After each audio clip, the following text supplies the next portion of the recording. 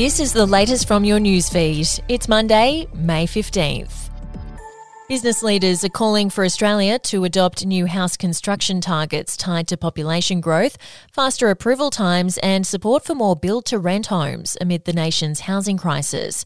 The Coalition and Greens are threatening to derail the federal government's $10 billion Housing Australia Future Fund in the Senate, paralysing Labor's plan to build more than 30,000 social and affordable homes.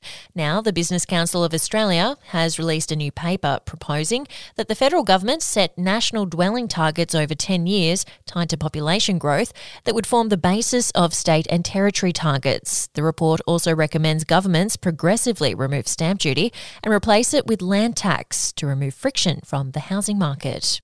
Clifford Shute was holding out for a miracle for his beloved wife Julie to be found, and on Mother's Day, that's exactly what happened. A large-scale land and air search was launched to try and find Miss Shute, who vanished from Streaky Bay on South Australia's west coast when she wandered out of town on May 7. The search also extended to neighbouring towns, and on Sunday morning, police said Miss Shute had been found after she wandered into a farmhouse north of Streaky Bay and asked for a glass of water. She was dehydrated and suffering malnutrition, but otherwise uninjured. And key recommendations from a landmark inquiry into how Queensland Police respond to domestic and family violence have not been enacted 6 months on. The inquiry last year heard harrowing evidence of sexism, racism and misogyny within the force, with distressing reports of officers treating victims poorly and harassing their colleagues. In November, Judge Deborah Richards handed down 78 recommendations, including more than 20 that were given a 6-month deadline. Queensland Police and Police Minister Mark Ryan's office didn't answer the Courier Mail's questions on how many of the recommendations had been introduced within the time frame. We'll be back after this. News doesn't have to be boring. The Brits have given Prince Harry a new nickname after yet another tell-all interview. Oh God, is it the Ginger Whinger? Let the team at news.com.au get you up to speed each day with their podcast, From the Newsroom. A couple were busted joining the Mile High Club. Well, I guess they can't fly Virgin anymore. Politics, sport, red carpets, royals. Get all the goss in just a few minutes. Follow From the Newsroom wherever you get your podcast from. Interstate criminals would be welcome to Victoria while still serving their sentences under a plan to make it easier for convicted offenders to move around Australia. A new national scheme to facilitate the formal transfer of community-based orders between states is set to be introduced this year. It's hoped the new scheme will provide better oversight and collaboration between varying Australian correction systems.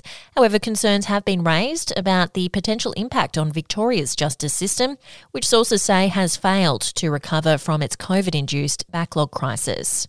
And Sydney's fended off its rainy reputation and a bid from Adelaide to keep its hold on the New Year's cricket test. 6 of the last 7 Sydney tests were badly affected by rain, including 2 days' play washed out last year, and there were calls for the SCG fixture to be moved to the start of the season. But Cricket Australia has stuck with tradition. For next season's series against Pakistan, and the McGrath Foundation Pink Test retains its spot on the calendar from January 3 to 7. Adelaide will host the first test against the West Indies from January 17. And we'll have an update to your newsfeed tomorrow.